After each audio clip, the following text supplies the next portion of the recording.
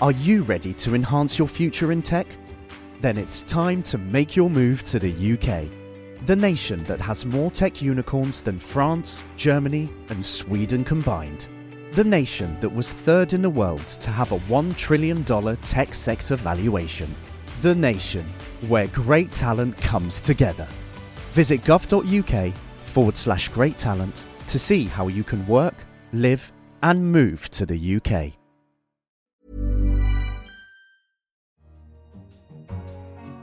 Welcome! This is Babbage, a weekly conversation about technology and science.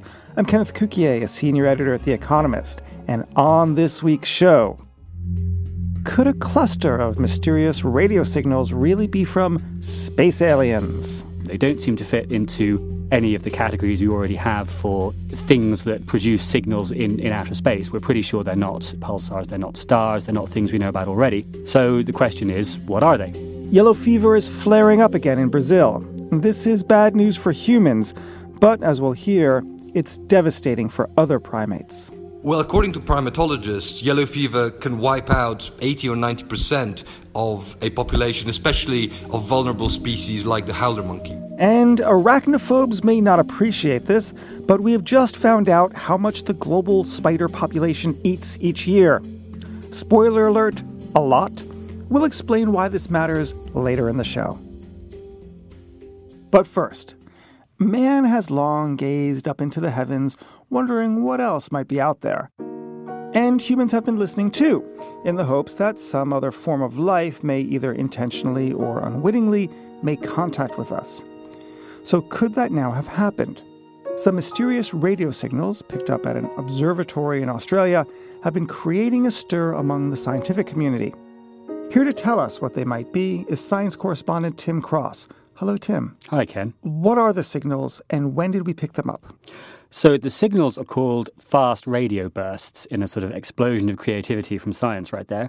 And that pretty much describes exactly what they are. They're very, very brief, but very, very powerful flashes in the radio spectrum. So they're like flashes of visible light, except they're flashes made of radio waves. And the first one was detected in 2001, as you say, by the telescope in Australia.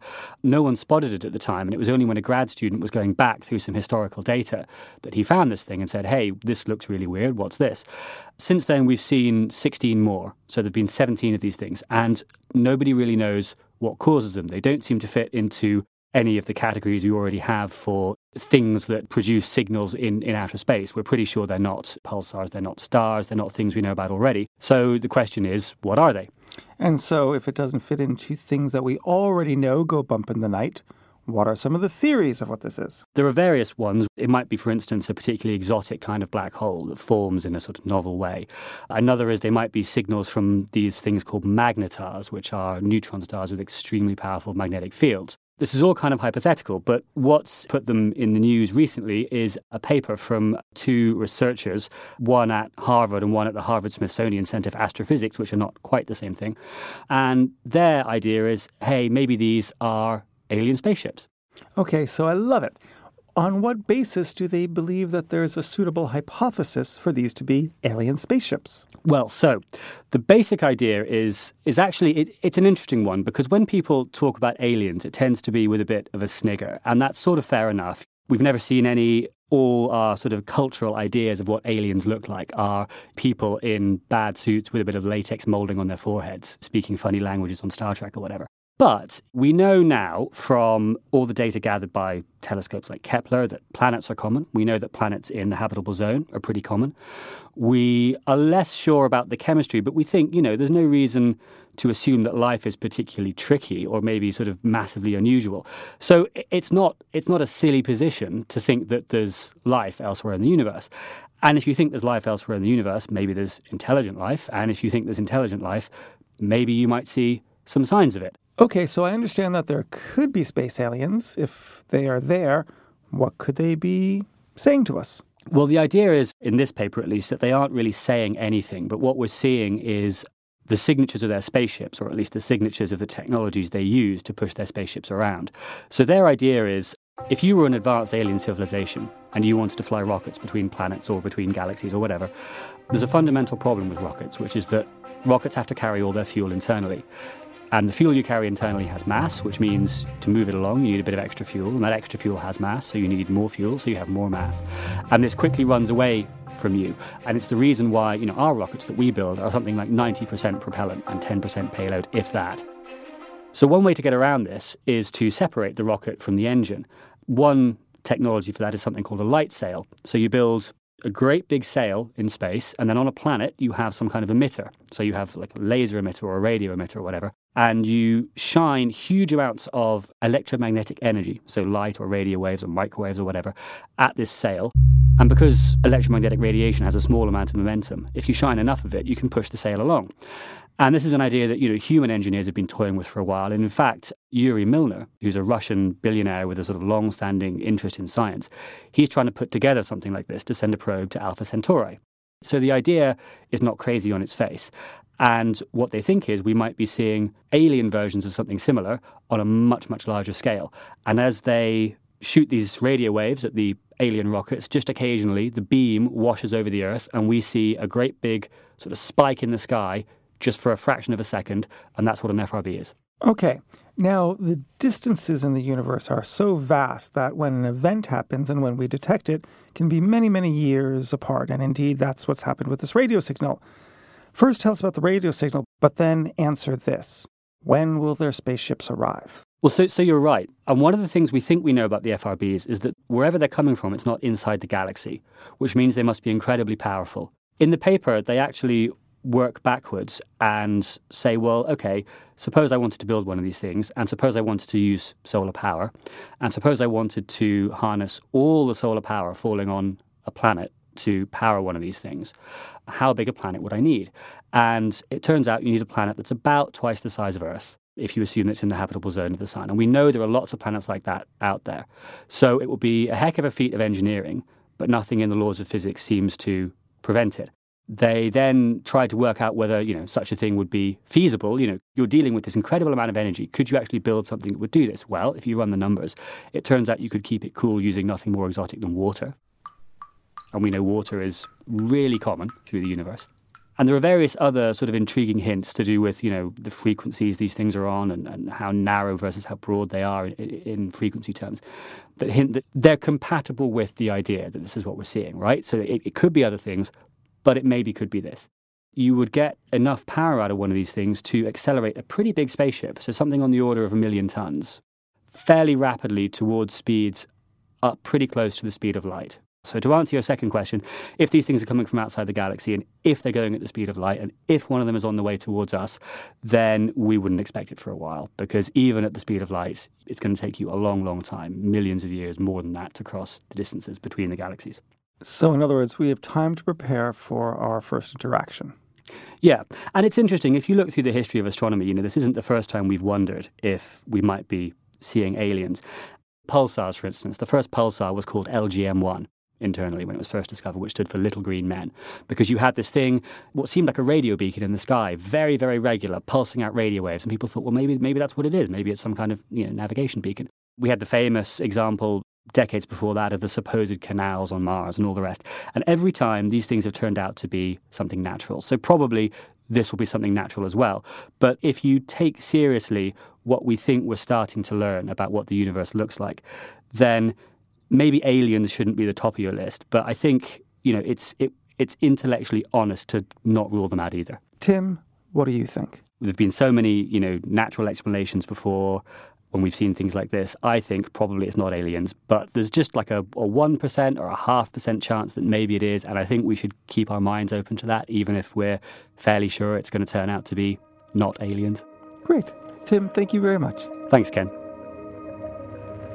Are there any listeners out there in the universe who have any theories about what these signals might be?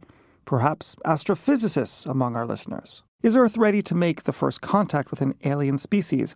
Join in the conversation by emailing us at radio@economist.com or tweeting us at Economist Radio or on our Facebook page. Next, yellow fever is a potentially fatal mosquito-borne viral infection. It's often thought of being just a human-affective disease, but other primates can catch it too. And as a new outbreak in Brazil suggests, it can be catastrophic for them. Joining us on the line from Brazil to tell us more about the situation is our Sao Paulo bureau chief, Jan Petrowski. Hello, Jan. Hi, Ken. Jan, we don't hear much about yellow fever outbreaks anymore, especially in humans.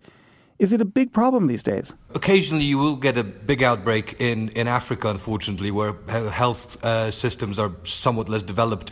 In Brazil, we haven't had a big outbreak. We really haven't had what is called an urban yellow fever outbreak since 1942. Scientists distinguish two types of yellow fever transmission mechanisms. One is urban and is transmitted by the Aedes aegypti mosquito, which is infamous for carrying things like dengue, but also more recently Zika. And that is transmitted directly between people by that mosquito, which was incidentally brought to Latin America with that other scourge, slavery. The second transmission mechanism, which was identified in Brazil in the 1930s, is called the wild cycle, and that involves other native Latin American mosquitoes. But they're forest dwellers, and they transmit the virus between non-human primates, so between monkeys, in the Brazilian jungle. Sometimes, however, man will intrude into that cycle. So how bad is the outbreak now? Among humans, it's worse than it has been pretty much ever for the wild cycle. Something on the order of 400 confirmed cases since December, about a third of them fatal. How about for other primates? How about for monkeys? How bad will it be for them? Well, according to primatologists, yellow fever can wipe out 80 or 90% of a population, especially of vulnerable species like the howler monkey. Obviously, every human death is a huge tragedy, but the current outbreak it's hard to call it an epidemic. It is serious. Health authorities are taking serious note. They're dispensing more vaccines. We've had a vaccine since the 1930s. Monkeys, however, do not get the vaccine. With yellow fever, you would have to catch monkeys and inoculate them with injections, which is basically practically undoable. And therefore, once the virus starts spreading in an area where the monkeys have not, for instance, had previous contact with it, and therefore have not had a chance to develop natural immunity, it can spread like wildfire. And that is, in fact, what seems to be happening in parts of Espírito Santo, which is a small state on the north of Rio de Janeiro, and Minas Gerais, which is a much bigger state inland. We know that in Espírito Santo alone, 900 monkey corpses have been collected, but those are only the ones that have actually been found. Farmers are actually reporting that whereas usually they would, almost every afternoon, they would hear howler monkeys make their very distinct calls, the forest has gone silent, suggesting that really the disease is wiping out entire populations. So how are the authorities reacting to this? So if you reduce the number of people who are susceptible to the disease, you are in fact sort of lowering the chances that these people will then carry the disease somewhere where there are more vulnerable monkey populations. The authorities are reacting to the human problem by dispensing more vaccines. They can and are doing much less when it comes to the monkey population, simply because it's really very, very difficult. And all that the authorities can do is spur on researchers. And in fact, Brazilian boffins are hard at work trying to understand exactly what is happening, how the virus is affecting certain monkey populations, how the mosquitoes that carry it are behaving, and so on and so forth. And that is pretty much all they can do at this stage. Jan, thank you very much. Thank you. In last week's episode, we discussed the coming revolution in quantum computing, and discussions on the topic popped up all over social media and on our website. One commenter on our website was excited about the prospects of the quantum revolution. The person wrote, quote, "When I was 16 in 1946, I told a friend that I wished to be born 50 years later, and now I see why," unquote. And it is true, there's a lot of incredible things happening, but it's still a lot of fun to watch it as we get older. Don't forget you can tweet us at Economist Radio or get in touch via our Facebook page. Finally, arachnophobia is one of humanity's oldest fears, and I'm sure there's many of you who believe it's possibly one of the worst. Indeed, it is the fear of spiders. So perhaps it may help to shed a little positive light on these scuttling predators. Spiders are voracious eaters, and they help to maintain balance in various ecosystems. A paper published this week has put numbers into the equation, so now we know just how much spiders eat. Joining me now to tell us more about this is our technology correspondent, Hal Hodson. Hello, Hal. Hi, Ken. Hal, hit us with the figure. How much do spiders eat exactly? Between 400 and 800 million tons of other animals every year. Does that include children or my wife?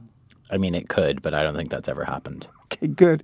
That's nice to know. So why do I care about that number? Because it's an illustration of spiders' importance in the sort of global ecosystem. This number is roughly equivalent to the amount of animals that humans eat and also that whales eat.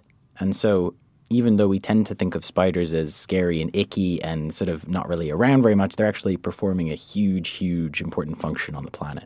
And what exactly is that function other than eating? Keeping herbivores in check. If I flicked my fingers and all the spiders disappeared, we would fairly rapidly be overrun with flies and fleas and other insects that they eat. And our crops would too, importantly. Why wouldn't the ecosystem find a way to keep it in check through another mechanism? It eventually would, but in the intervening time, there would be lots of flies. Okay, that would be a very bad thing. So this is a sort of in praise of spiders moment. We should be glad for our friendly spider. It is that, and the paper is quite honest that it is trying to present evidence that, backs up spiders' magnificence. The one problem I have with this is that the figure is so large, it doesn't really tell me about the spider that I see every evening after I finish my dinner, looking up in the ceiling that always comes out to look at me as if I'm now dinner. So that little spider up there, how much flies and mosquitoes does he or she eat?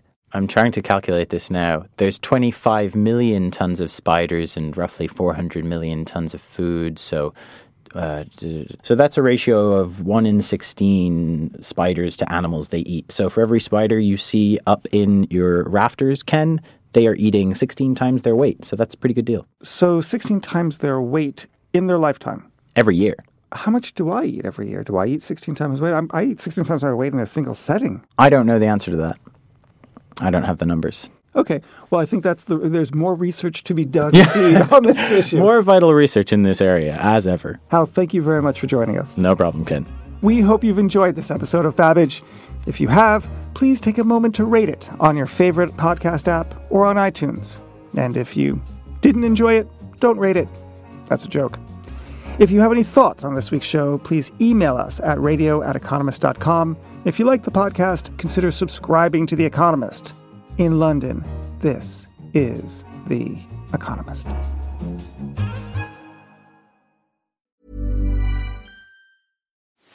Are you ready to enhance your future in tech? Then it's time to make your move to the UK, the nation that has more tech unicorns than France, Germany, and Sweden combined. The nation that was third in the world to have a $1 trillion tech sector valuation. The nation where great talent comes together. Visit gov.uk/great talent to see how you can work, live, and move to the UK.